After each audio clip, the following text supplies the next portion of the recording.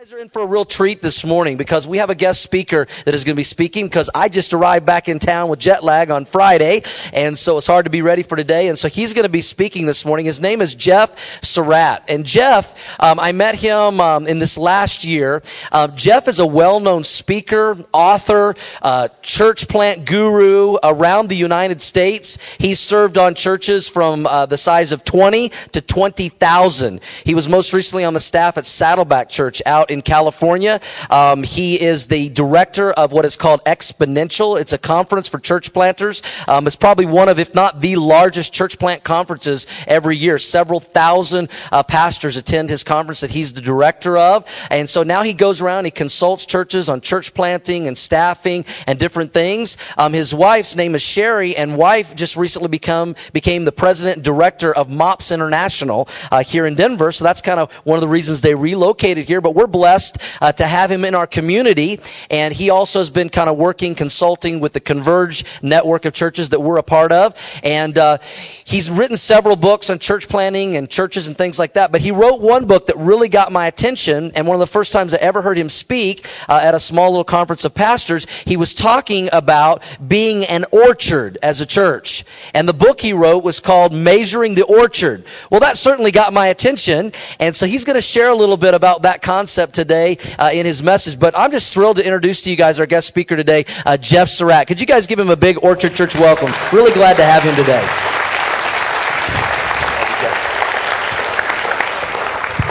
It is awesome to be here with you guys today. After an introduction like that, I was looking around backstage to see who was coming out, and apparently it was me.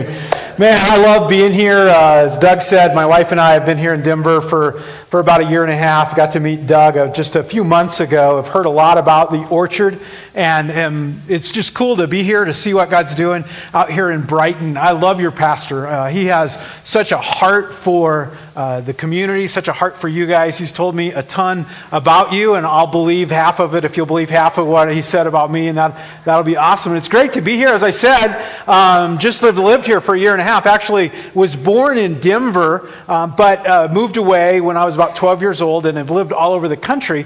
But for the last 30 years, I was out a little while in California, but 30 years before that, my wife and I spent in the Deep South. And so I am a redneck at heart, and I need to ask a question real quick. How many of you have spent significant time in the South, Deep South? We have a few. Okay. For those of you who haven't, I'm going to help you out. If you ever find yourself in the South, you'll want to be able to fit in a little bit so you don't stand out a lot. So all you need to know are two things in order to fit in the South. Okay. This is free. Doesn't cost any extra today. Two things to fit in the South. First, you have to know what to drink. Okay. So when you're at a restaurant, they'll come and take your drink order, and there's only one right answer. Anybody know what the right answer is?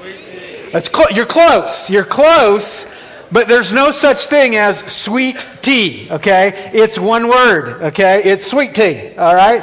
So let's try that together. We're all together in a restaurant, and the waitress says, "What would you like to drink?" Your answer is? Sweet tea. Now, you're still sounding like Denver people. Sweet tea. Sweet tea. It's a little uptight. You need to loosen up a little bit, kind of relax, kind of roll your shoulders around, lay back, sun shining, a little bit humid out. You hear some flies buzzing outside the screen porch. What would you like to drink? Sweet tea. Sweet tea. That's great. Okay, you're good. Now, one other thing, and this is going to be very easy. You have to be able to answer one other question in the South, and the question is, who's your driver? Okay. Now, a couple of you kind of know what I'm talking about. Most of you are totally confused. You're thinking taxi, chauffeur. No.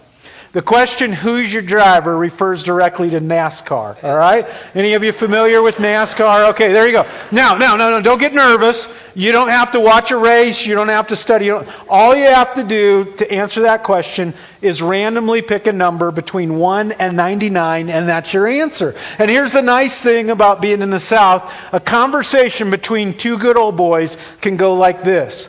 Who's your driver? 88.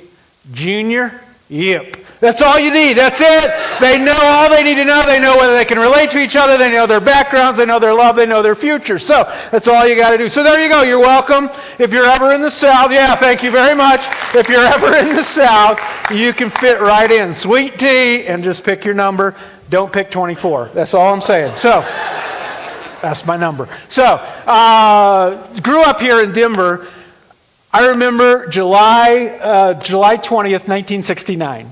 Any of you remember what you were doing? Most of you were not alive, but for those of you who were, any idea what you were doing July 20th, 1969? I was right here in Colorado in Denver. In fact, I think we were somewhere out here in the Commerce City area. We lived in Lakewood. We were visiting some friends. I was 7 years old. And Neil Armstrong took his first step on the moon. It was night here in Denver. I ran outside. We were watching on television. We saw giant, small step, giant step, all of that stuff. Ran outside with my friend and we looked up at the moon because we wanted to see Neil Armstrong on the moon. And we were a little disappointed, couldn't quite see him up there, but we knew he was there. And I knew at that point what I wanted to be in life. I wanted to be an astronaut. I started drinking Tang. Those of you my age know exactly. You know what I'm talking about. A nasty powdered orange drink, right? I started doing my sit-ups. Remember that in school? How many sit-ups in a minute? All that. I was doing those things. I was going to be an astronaut. Now, along the way, a couple things got in the way. I have an extreme fear of heights. That was a problem. And I'm unbelievably claustrophobic. So being locked up way high. But I wanted to do something extraordinary. What did you want to be when you grew up? Somebody shout it out. What did you want to be when you grew up? Marine biologist. Several of them. That's awesome. Tell your neighbor right now. Just turn to your neighbor. Tell them just top of your head what you wanted to be when you grew up. So how many of you, I'm not going to make you say it out loud, but how many of you wanted to be something when you grew up? Maybe some of you wanted to be a rock star. You were going to be in a big, huge concert. Maybe some of you are going to be a football player. Maybe you're like me and you grew up, the Broncos were your team, and you were going to be the quarterback that led the Broncos to the Super Bowl. Or maybe you were going to be in medical. You were going to discover cancer. But you were going to be something when you grew up. How many of you thought, when I grow up, I want to be ordinary. I want to just have an ordinary job and live in an ordinary house, have an ordinary marriage, have ordinary kids, and hopefully when I'll die, they say, you know, he wasn't much, she didn't do a lot, but at least she was ordinary. I don't think any of us thought that. When we were 7 years old, 9 years old, 12 years old, I don't think any of us thought, man, when I grow up, I hope I can live an ordinary life. I think if you're like me, you thought, you hoped, you believed, you maybe even prayed that at some point in your life you would do something extraordinary. You would live an extraordinary life.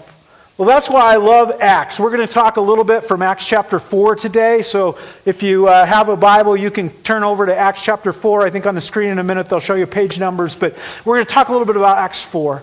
The reason I love Acts, there's a lot of things in there I love about it, but when you read that book, you realize it is the story of a bunch of ordinary people. It's blue-collar workers, it's accountants, it's stay-at-home moms. But they got connected to God in such a way that they could no longer live ordinary lives. They lived extraordinary lives. And that's exciting to me because I'm just an ordinary guy. I'm not that smart, I'm not that talented, I'm certainly not that athletic.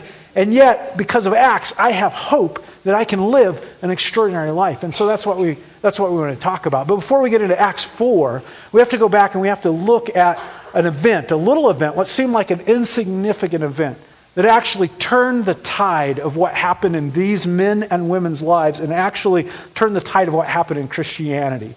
As we dive into that, would you guys pray with me this morning? That would be awesome. Father, thank you for just the incredible privilege of being here today. Lord, it's amazing that you would use somebody so ordinary as me to speak to these people. But Lord, today you decided that was what was going to happen. Lord, I pray over the next few minutes that you will speak through me. Lord, that you will anoint me, that you will use my words and make them your words to touch people's lives as we just dive into your gospel. And Lord, we thank you for it. In Jesus' name, amen. So you guys know the background of Acts chapter 4 if you've been around church very much. Jesus has died. He rose from the dead. Just a few weeks before this, he went back to heaven. And he told the guys, last thing he said is go and make disciples of everybody. And then boom, he's gone. And so they're trying to figure out what that means. They all get together in Jerusalem in one little room. There's about 140 of them in there. All of a sudden in Acts chapter 2, something extraordinary happens. They're filled with the Spirit. They begin to speak in languages they don't understand. All of a sudden, hundreds and thousands of people are listening to them, and they're wanting to join this new little sect. And then in Acts chapter 3, something extraordinary happens. Peter and John are walking to the temple.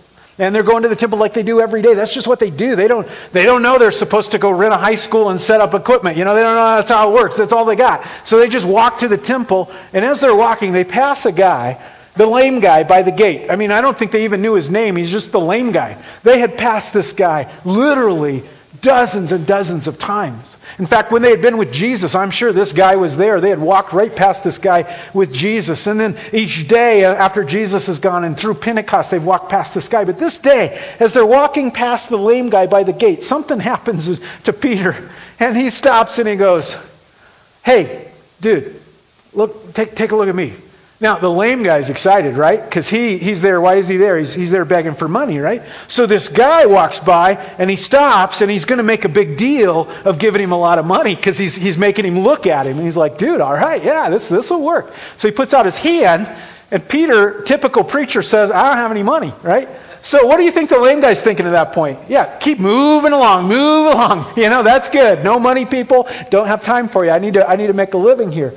Peter says, "I don't have any money, but dude, I've got something. I don't know. I don't know what could happen here." You see, Peter hasn't healed people up till now, at least since Jesus has been gone. They've been all kind of huddled together. He says, "Look at me, take a look at me. Hey, get up and walk." Now, Luke doesn't record this in Acts, but I kind of wonder if there was a little bit of an exchange here, like the lame guys go, No. Lame guy. That's known as lame guy. I don't walk. I beg. He says, No. Trust me on this. Trust me on this. In the name of Jesus of Nazareth, get up and walk. Lame guy goes, "What do I got to lose?" Kind of struggles a little bit, kind of pushes himself up, stands up, looks down. He's, for the first time in his entire life, he's standing up. Now here's where it gets crazy, right? Instead of going, "Hey, thanks a lot, appreciate that, that's great, I'll just kind of..." The guy, what does the Bible say? Do you guys remember what he does? He starts running around. He starts jumping up and down. He starts yelling. He starts saying, "Look at me! I used to be the lame guy. Now I'm the run around, leap around, jump up and down guy. This is cool. I can walk. I can walk. I can walk." People start gathering around. This is a show. We're coming in. All right, check this out. Lame guy's walking guy. What in the world happened? And Peter goes, again, typical preacher. "I have no money, but I'll give a sermon anywhere, anytime, any place there's a crowd." Sees a crowd, he preaches a sermon. Well, this gets the attention of the wrong guys, right? The guys, the religious leaders, the Pharisees, the scribes, the guys who put Jesus to death, suddenly find out there's a commotion going on out in the temple, and so they say, "Hey, we got to figure this out." And so they have Peter and John arrested. This is significant. This is interesting. I missed this for a long time.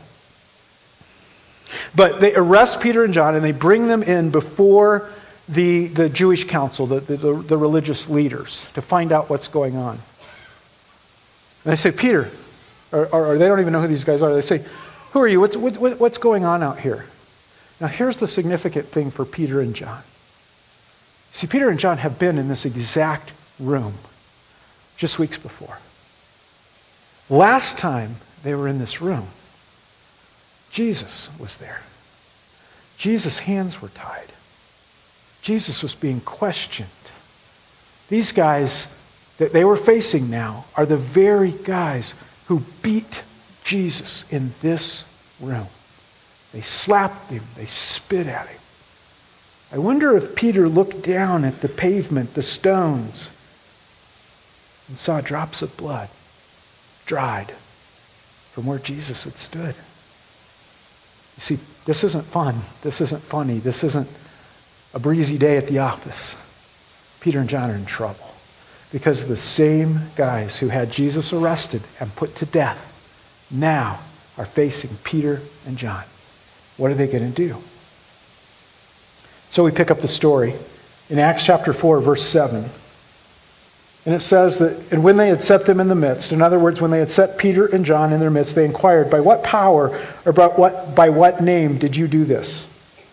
See, at this point, they don't know what's going on. This guy's been healed. They don't know why. They don't know what the deal is. So then Peter, filled with the Holy Spirit, said to them, rulers of the people and elders, if we are being examined today concerning a good deed done to a crippled man, by what means this man has been healed, let it be known to all of you and to all the people of Israel that by the name of Jesus Christ of Nazareth, Jesus Christ of Nazareth. Can you imagine what the religious leaders think at that moment? Just a few weeks before, they had this Jesus arrested. They had him put to death. They saw him die on the cross. They've heard rumors of disciples claiming that he rose from the dead, but that could be easily put down. They are done with Jesus. They are moving on. Things are getting peaceful. And now standing in front of them are these guys saying that this lame man was healed by the name of Jesus Christ of Nazareth. And Peter goes on and looks him right in the face, right in the eye, and says, Jesus Christ of Nazareth, whom you crucified, whom God raised from the dead, and by him this man is standing before you well. This Jesus is the stone that was rejected by you, and by you, by you. Rejected by you, the builders, which has become the cornerstone. And there is salvation in no one else, for there is no other name under heaven given among men by which we must be saved. Now when they saw the boldness of Peter and perceived that they were uneducated common men, there it is. They were one of us. They were just common guys, blue-collar workers, accountants, just guys. They were uneducated common men. They were astonished, and they recognized they had been with Jesus. But here's the problem. Seeing the man who was healed standing beside them, they had nothing to say in opposition. But when they had commanded him to leave the council, they conferred with one another, saying, what are we going to do? What are we going to do with these guys? For that a notable sign has been performed through them is evident to all the inhabitants of Jerusalem. We can't deny it. The guy used to be lame. Everybody knows him. We've walked by him hundreds of times. Everybody knows the lame guy. Now the lame guy can walk. We can't deny that. But in order that it may spread no further among the people, we've got to stamp this thing out. Let us warn them to speak no more to anyone in this name. So they called them and charged them not to speak or teach at all in the name of Jesus. But Peter and John answered them, whether it is right in the sight of God to listen to you rather than to God, you must judge. For we cannot but speak of what we have seen and heard. And when they had further threatened them, they let them go, finding no way to punish them because of the people. For all were praising God for what had happened. For the man on whom this sign of healing was performed was more than 40 years old. This is a big deal. This is a big deal. You see, Jesus was raised from the dead. He went back to heaven. He said, go and make disciples. They were filled with the Spirit. It was fun. It was exciting. 10 people came, 100 people came, 1,000 people came, 2,000 people came. They didn't even know who all the people were. It was spreading like wildfire across Jerusalem. It was fun to be a part of this church. It was exciting. Everyone wanted to join. And now, all of a sudden, for the very first time, the same people who put Jesus to death said, guys, understand this. Listen to us. If you even speak the name of Jesus, if you bring Jesus up again, you're going to face what he faced. You see, these guys controlled everything. They could kick Peter and John and their families and all the disciples out of the synagogue, which means no one would sell to them. They could not work. They would be ostracized from society. They could go further than that. They had the ear of Rome. They could have these guys stoned. They could have them crucified. They held all the power. And they said, listen, don't do this again, or you're toast. So what do? What would you do? You ask yourself that. What would I do? What would I do? I mean, theoretically, it's easy. Oh, yeah, I would go. I would keep proclaiming Jesus. I'd come to church. I'd pray. I'd do all those things. But would I? If I know that they will arrest my family, that my wife can be enslaved, that my children can be taken away, that I can be crucified just like Jesus was, if I don't listen, what would I do? Maybe some of us would move. Just move to another city. We'll just keep loving Jesus, but we'll love Jesus someplace else. Maybe some of us would go underground. We would keep following Christ, but we'd do it very quietly. We would little house churches, and we would make sure that nobody else knew. Or maybe we would just say, hey, let's lay low. Let's be quiet. Let's kind of let this roll. It'll be all right. We'll kind of work behind the scenes, but let's just stay quiet. But what did these guys do? What did these guys do? Acts chapter 4, we're going to skip down to verse 23. When they were released, they went to their friends and reported what the chief priests and the elders had said to them. And when they heard it, this is cool, they talked to the church. They said, guys, what are we going to do? Here's the deal. What are we going to do? And when they heard it, they lifted their voices together to God and said, Sovereign Lord, who made the heaven and the earth and the sea and everything in them, who through the mouth of our father David, your servant, said by the Holy Spirit, why do the Gentiles rage and the peoples plot in vain? The kings of the earth set themselves, and the rulers were gathered together against the Lord and against his anointed. For truly in this city there were gathered together against your holy servant Jesus, whom you anointed, both Herod and Pontius Pilate, along with the Gentiles and the peoples of Israel, to do whatever your hand and your plan had predestined to take place. And now, Lord, they said, God, here's what's happened in the past. Here's what we're facing.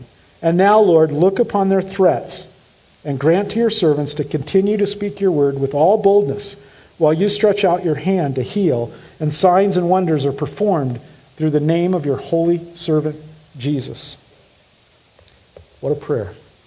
What an interesting prayer. You know what's significant? What did they not pray for? Did you listen to that prayer? What did they not pray for? They didn't pray for safety. They didn't pray, Lord, keep us safe. I'm going to confess to you guys, you don't know me, but I'm going to be honest, authentic with you. One of my main prayers is for safety. I pray every day, Lord, keep my wife safe today. As my kids are 22 and 26. I have the two most beautiful granddaughters on the face of the earth.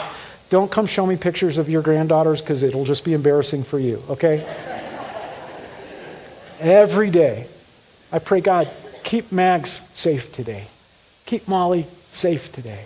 Keep Brittany and Mike and Hillary and Sherry safe today. That's my number one prayer. And there's nothing wrong with praying for safety. I'm not going to stand here and say that's the wrong thing to do. Paul often prayed for the safety of people that he loved and that he cared for. However, in this event, when these people faced the biggest threat they'd ever faced, they didn't pray for safety. A second thing they didn't pray for is they didn't pray for comfort. How often do we pray for comfort? How often do we pray, God, I pray that this meeting will go well. I pray that this relationship will go well. I pray that I get the job that I want. I pray that we can get the house that we like. I pray that we can get the car that we want. Right now I'm praying that God will reveal to my wife that I should have a brand new Harley Davidson. I mean, that's a prayer that we pray. We pray often for comfort. And again, there's nothing wrong with praying for safety. There's really nothing wrong with praying for comfort. It says in the Word that God will give us the desires of our heart. There's nothing wrong with praying for that. However, the point is, this extraordinary band of believers, these common, ordinary men and women didn't pray in the most dangerous moment of their life. They didn't pray for safety. They didn't pray for comfort. They didn't pray for victory. Did you notice that? They didn't pray, let us win. They didn't pray, we need to take down these leaders. We need victory in this circumstance. They didn't pray, Lord, show these jerks who's really boss. It's time for you to just do some slap down, you know? They didn't pray for that. They didn't pray for revenge. These are the people who put Jesus to death, right? These are the people who stopped Jesus' ministry on earth. If anyone would deserve revenge, it would be these guys. And yet this extraordinary band of believers did not pray for revenge. My prayer, honestly, would be, Lord, wouldn't it be wonderful if a swarm of mosquitoes just descended upon them and stung them until they were on the ground crying and bleeding a little bit? That would be fun. That would be awesome. But that's not what they prayed. They didn't pray for victory. They didn't pray for revenge. They didn't pray for safety. They didn't pray for comfort. Here's my point. My point is not that these things are the wrong thing to pray for, or evil, or anything else. My point is, we spend so much of our lives, me and you, praying ordinary prayers that God will keep our lives ordinary. God, please help me maintain the ordinary life that I already have. Protect me from danger. Shield my family from the front line. There's nothing wrong with praying for safety. There's nothing wrong for praying for comfort. The problem is that's all we pray for. That's all we ask God for. Keep me safe. Keep me comfortable. And what we're saying is, God, keep me ordinary. And these people couldn't pray that. You see, these people had been with Jesus. They had seen Jesus heal blind people. They had seen dead people come to life. They had seen 5,000 people fed with 2 loaves and 5 fishes. They had seen Jesus arrested, beaten, crucified, and die. They had seen him sealed in a tomb for 3 days.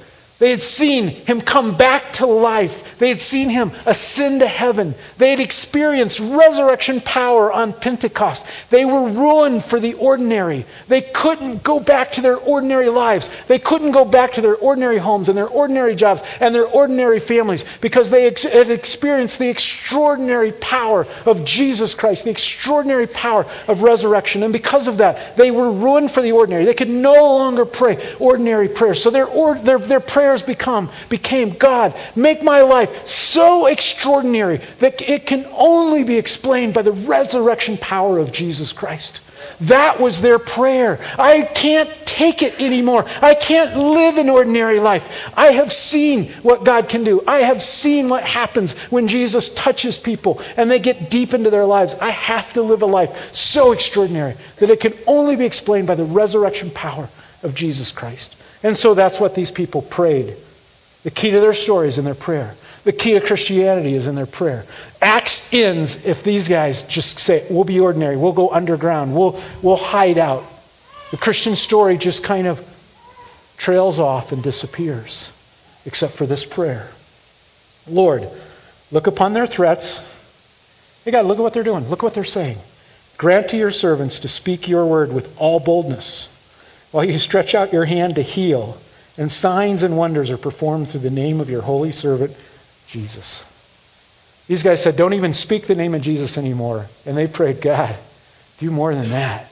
Give us boldness. Make us bold. Don't make us safe. Don't make us comfortable. Make us bold. We want to see healings. In other words, we want to see lives change. We want to see people's lives turned upside down. And they said, we want to see signs and wonders. We want to see things that can only be explained by God. They refused to live ordinary lives. They prayed, let us live lives that are so extraordinary they can only be explained by the resurrection power of the Holy Spirit. And this is why I love the Orchard. And this is why I love your Pastor Doug. Because he and his wife could not live ordinary lives. They couldn't do it. They saw that Colorado desperately needed God. They saw that in Denver. You guys may not even realize, in the Denver area, did you know that 95% of people who live in the Denver area never attend church, have no connection to Jesus Christ? They are facing eternity without Jesus. And Doug and his wife could not stand it. And so they moved their family across the country. They came here to Brighton. They rented a high school. Who wants to do that? They could live at a comfortable place with a real building and where you don't have to be here at 4 a.m. to set up and all those things that go on. But they couldn't stand it.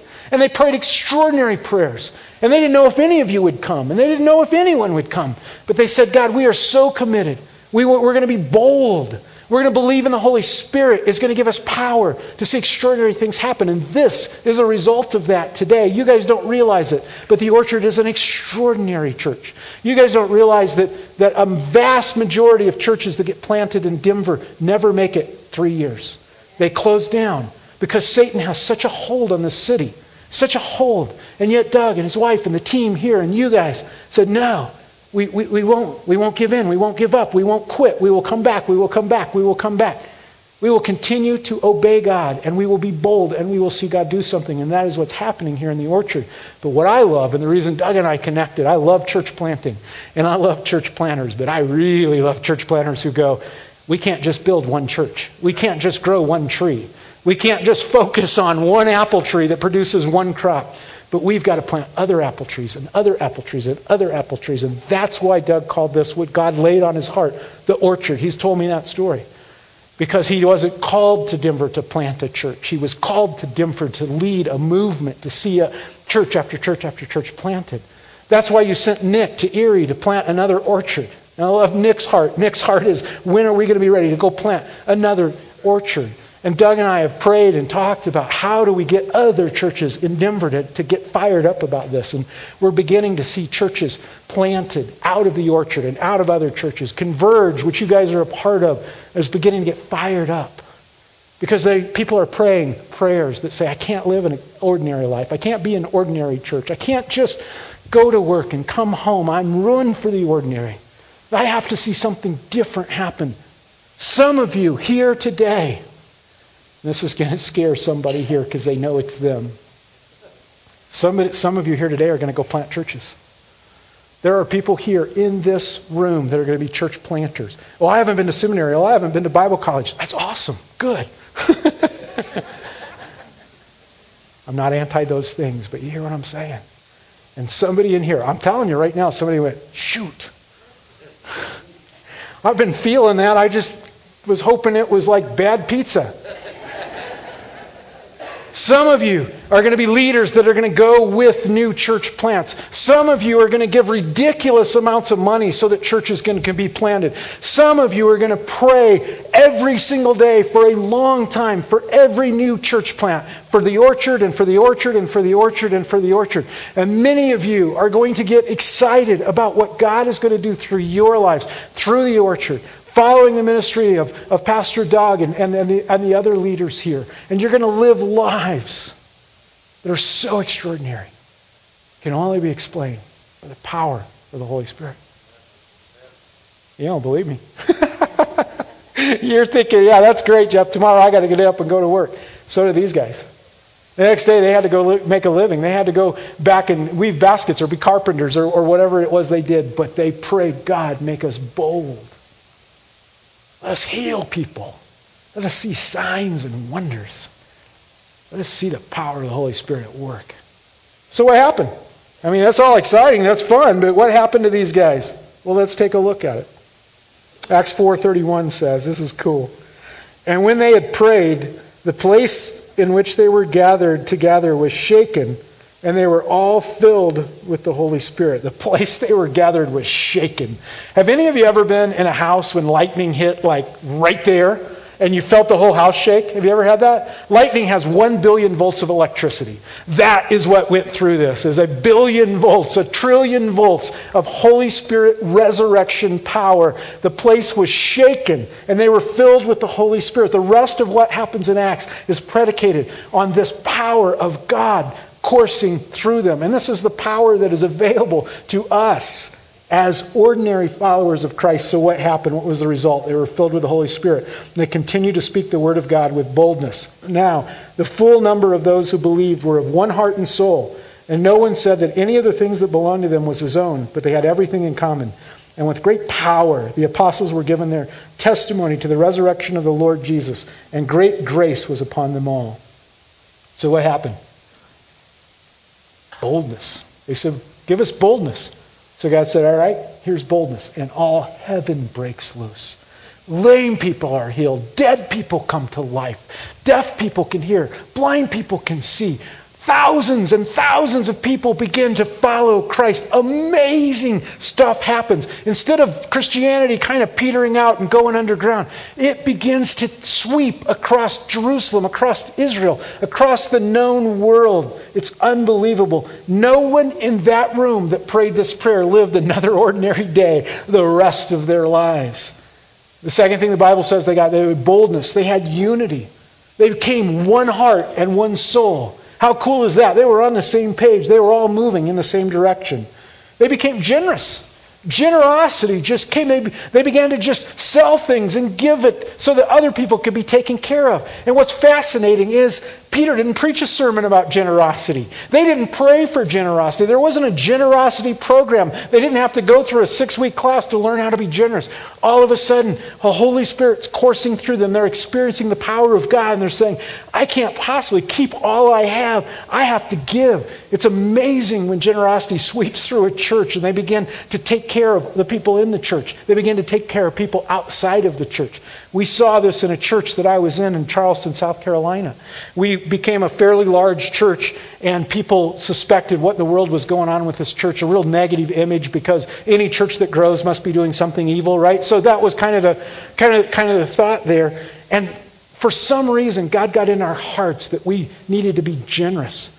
And so we opened up a location in the most difficult, poorest, crime-ridden part of town.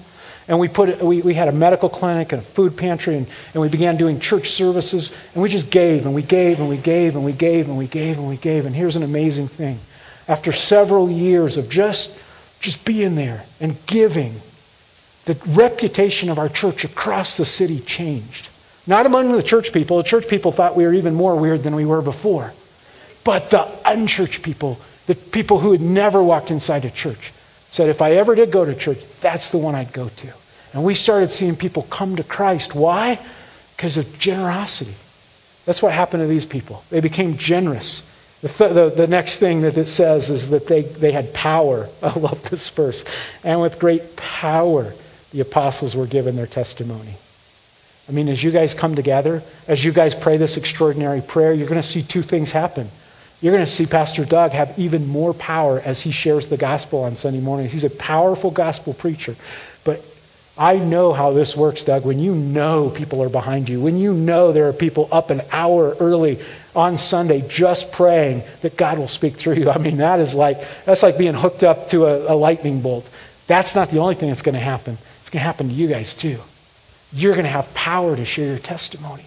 God's going to give you openings to tell people about Christ, not to be out screaming at them and yelling at them and condemning them, but in the office, you're going to find people just saying, hey, I kind of noticed something going on in your life. Tell me about that. Or they're going to say, I'm going through this really rough time, and you're suddenly going to have this boldness to go, hey, when I go through that kind of time, here's what my wife and I do. We pray. Could I talk to you about that a little bit? And you're going to be like, me? I said that? Yeah. Because you're going to have this boldness, this power from the Holy Spirit. And then the last thing that happened is they had grace. It says great grace was on them all. See, these are direct results of this extraordinary prayer. You can't learn to do these things. You don't will yourself into it. You don't say, I'm going to be bold. I'm going to have grace. I'm going to be generous. No. It comes from praying an extraordinary prayer that says, God, do this through me. It's a direct result of a dangerous, heartfelt, desperate prayer. We will not live ordinary lives. We will not be an ordinary church. We will live such extraordinary lives. We will be such an extraordinary church that it can only be explained by the power of God. God's calling some of you today to live an extraordinary life. You know there's more. You know there's more. You know that you're going through the motions and you're safe and you're comfortable. But inside, you know, this isn't all there is. There's more. God is calling you to more. You feel a restlessness that God has created inside of you. What's your prayer today? What is your prayer? God, protect me. Keep me safe. Make me comfortable. Put a cocoon around my family. Or is your prayer, God, make me dangerous? Make my family dangerous. Let us live extraordinary lives marked by the power of the Holy Spirit. Imagine a church full of people praying that prayer. Imagine a church full of people waking up every morning saying, I'm going to go to work, I'm going to do my job, but God, make me bold. Let me heal people's lives. Do signs and wonders through me. Let me live an extraordinary life, only explained by the power of God. Would you guys close your eyes where you're at right now? Just bow your heads, close your eyes for just a minute. There are some of you here today who have never plugged into that power. You have never experienced what it means to have resurrection power. There's never been a time in your life. Maybe you've been coming to church for a while. Maybe you went to church when you were a kid. But you would say, you've never really made that commitment to say, Jesus, I want you to be Lord of my life. I'm going to stop leading my own life. I want you to lead my life. I'm sorry for my past. I want my future to be different. I want to experience resurrection power. Is there anyone here today, and I'm not going to embarrass you, I'm not going to make you stand, but is there anyone here today that would just raise a hand and say, Jeff, pray for me today as you pray, because I need to experience for the first time that resurrection power. I see that hand. Thank you. Another hand. Thank you. Thank you. Anybody else? Thank you. Thank you. One other thing I'm going to ask. We're going to pray for each of you in a minute. One other thing I ask, is there anyone here today that would say, Jeff, I want to live that extraordinary life, but I'll be honest with you, life is kicking me right now. I'm down. I'm struggling. I don't feel God's resurrection power in my life, and I want to feel it. I'm a Christian. I'm a Christ follower, but I desperately need a new experience of that power today. Would you just raise your hand real quick? All over the room. Hands all over the room. All over the room. Let me pray for you. Father, I thank you that we can experience your power. Lord, your amazing resurrection power. Lord, I pray for those who raised their hand and said they've never experienced your love. They've never experienced what it means to follow you. Lord, today I pray they'll just kind of pray this prayer. Father, I'm sorry for my past. I'm sorry for my sin. I'm sorry that I have tried to run my own life without you. Lord, I want to change my future. So I confess today that you are Lord and you are risen. And I want to follow you from here on. And Lord, I pray that they will experience your power in their lives as they walk out that commitment. And then, Lord, I pray for the many people who raised their hands and said, I want to be extraordinary. I want to live this life. But it's hard right now. Lord, I just pray, even as we end this service, that we will experience your power in our lives again. And Lord, we commit it to you in your name. Amen. Amen. Can we celebrate Decisions for Christ this morning together? Thank you.